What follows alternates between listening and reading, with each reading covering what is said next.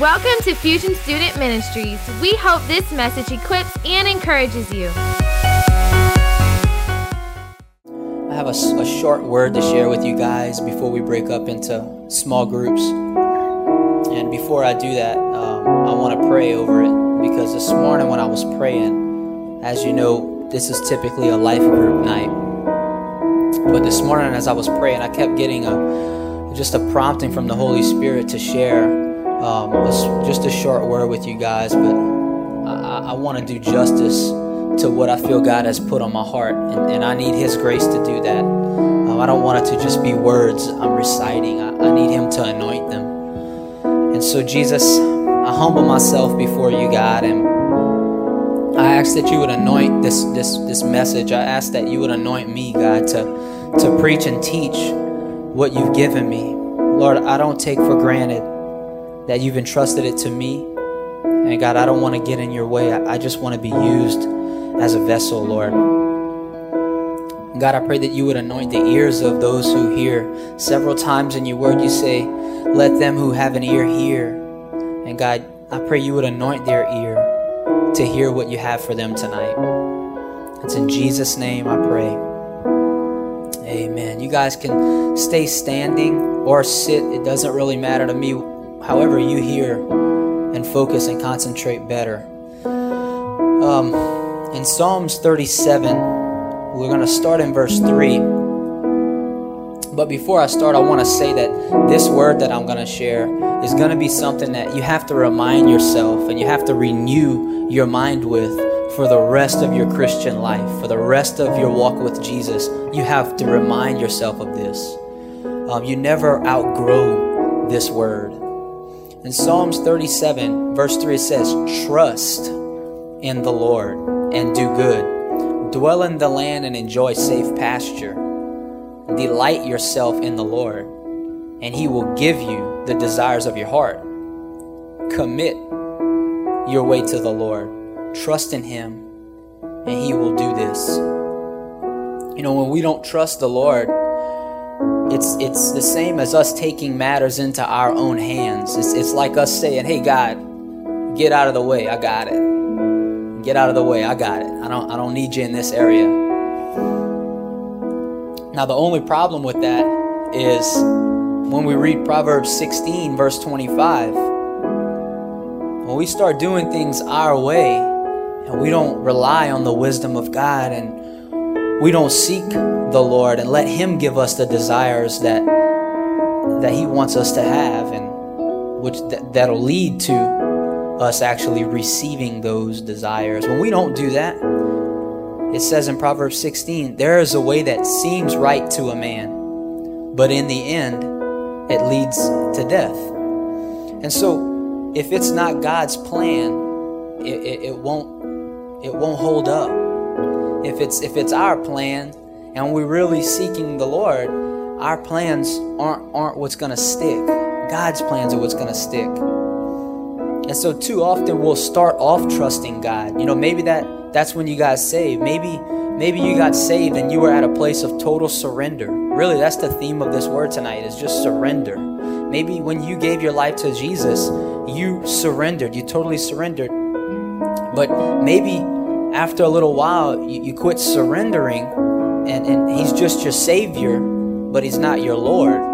And that's not the same thing. And sometimes we can get that confused, or we can forget that, you know, and I know that's true for me, and I know that's true for everybody. We can forget that He needs to be the Lord of our life too. And so here's the thing, when we're in a place of surrender, He'll give us a desire. He'll give us a desire in our hearts in that season of surrender, or delighting in Him, like it said in verse 4, delighting in Him, seeking Him. And when we have a desire that's from Him, the only way we can accomplish or receive that desire is by His grace. And sometimes it's not an easy road. And normally we'll get something like that, and then difficult seasons will come into our life. And we'll go into like a panic, you know, or we'll lose patience in the process that God might have us in, you know.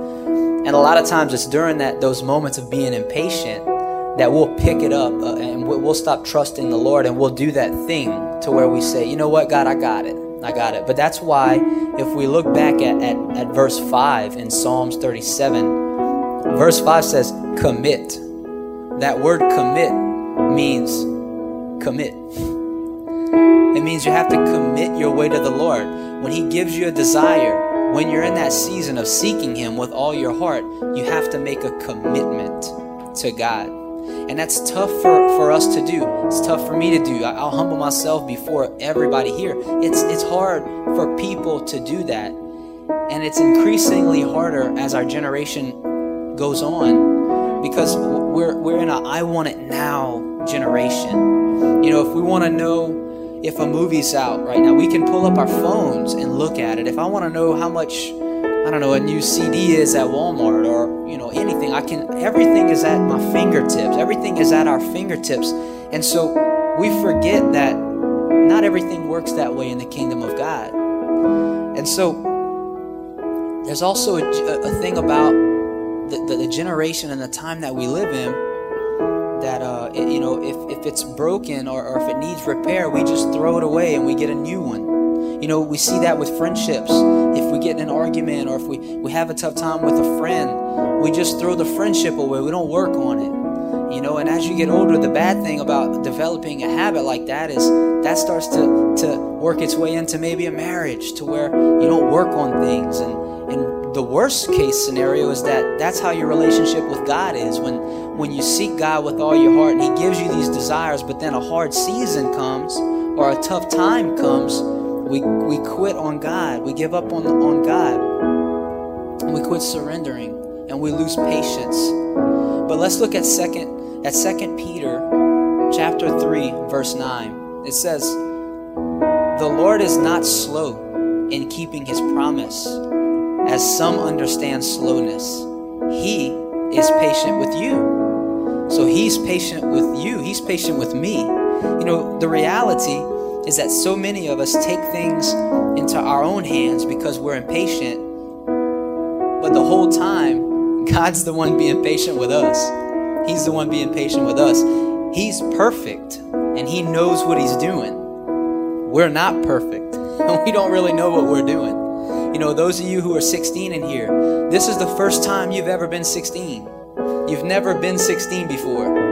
And so you've never done this before. You know, for those of you who are 20, same for you guys. You know, 26, I don't know what it's like to be 26. I'm fixing to learn, but I don't know what I'm doing. You know, and that's going to be for the rest of our life. But God knows. He knows. And so that's why it's important we seek Him.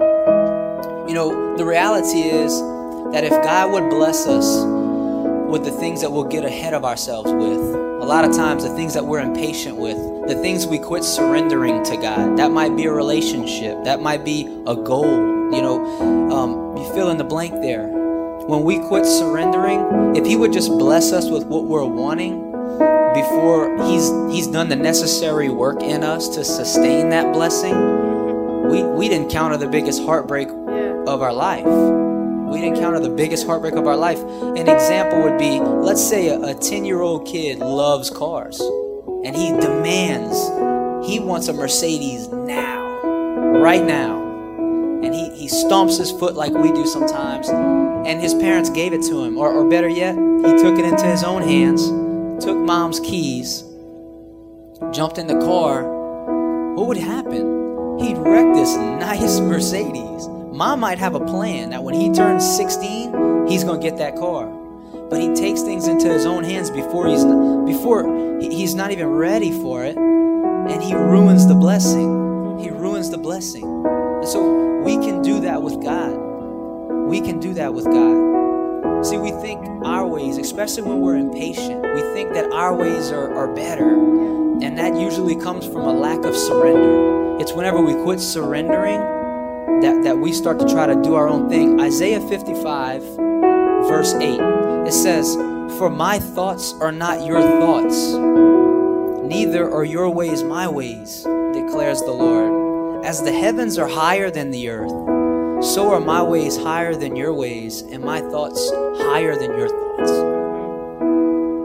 And so, you know, in closing, the reason I felt necessary to say this is, I'll share with you guys, over the last week, really not even 7 days, I've had the blessing of running into a few friends of mine, and I'll share detail in the series as we keep going in the series we're in. But 3 different friends I haven't seen since high school. That was 8 years ago. One of them I ran into is the last person in the world I think would be a Christian, and I was probably the last person in the world they thought would be a Christian. Not probably, for sure. And they're a Christian now, and we couldn't believe each other. We couldn't believe it. And that was the first person A, let's say. Person B I ran into, actually they texted me out of the blue and said, "Hey man, I see your lifestyle, and I grew up a lot since the last time you saw me, and I'm having a baby, and I don't want my child to go down the same path that I went down and that you went down. And so I'm really interested in Jesus. I'm really interested in Christ, and I want to know more about him." That's person B. And then I ran into person C yesterday. They're still living the same way that I was living before I found Jesus, before I came to know the Lord. And it reminded me, I've been removed from that for so long now.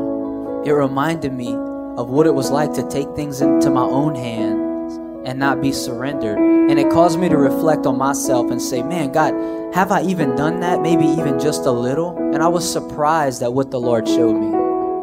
I'm standing up here in front of you guys as your pastor, and the Lord showed me, yeah, you've done that. You have. There's been areas of your life that you quit surrendering in because you lost patience. And I'm not going to fight you for it, but if you'll surrender again. So I had to repent about that in each individual area. And I'm telling you guys, we all have to do that for the rest of our Christian walk. We're going to have to do that. We're going to have to do that. So tonight we're going to do that. If some of you guys, if you just close your eyes, we're going to do another worship song, and I'm going to have some altar workers come up here. And I want to take time to do that. Just close your eyes where you are and let the Holy Spirit convict you. Let him prompt you. Let him tap on your shoulder. And if the Holy Spirit's stirring you when I ask these questions, I want you to respond. So altar workers, if you could come up while I ask these questions. Maybe you're in here and you're hearing all this, and I might say, hey, is there one thing? Maybe there's that thing that you say, God, you can have anything in my life. You can be the Lord of my life, except this one thing. And you got that hidden behind your back. Like there's this one thing you won't let the Lord have. That's usually the thing that's holding you back from the desires of your heart. That's usually that thing. Or maybe you're in here and maybe you'd say, you know what? I might have got saved one time, but I don't know that I've maintained that level of my relationship with God. I don't know that I've stayed surrendered to God. What I saw in all my friends was one of them surrendered, the other's interested, and the third one is just like I was. They settle for the cheap counterfeit that the enemy will sell you right before God will bless you. Right before. You see, what God has for you is better than anything in the world that the enemy could give you. And a lot of times, the enemy will try to sell you a cheap counterfeit. It's not the real thing. It's close, but it ain't the real thing, and it'll keep you away from the blessing God has for you. If while I'm talking, if that's you, we're going to start to worship again. I want you to just be bold. I want you to come and stand with somebody. Come and pray with somebody. God uses people for people. He'll give people a word for you that you might not have. Maybe he'll confirm something you've been praying about. Give him the opportunity to speak to you tonight. All right, guys, I'm going to pray one more time, and we're going to start worship. Jesus, I pray that you would do your thing, God. I pray that you would just move around this room. You'd stir hearts. God, that you'd bring to mind areas of surrender or areas of a lack of surrender, places we need to surrender more, God. I pray that in Jesus' name, amen. Again, thanks for joining us. For more info on Fusion, you can check us out on YouTube, Facebook, or Instagram.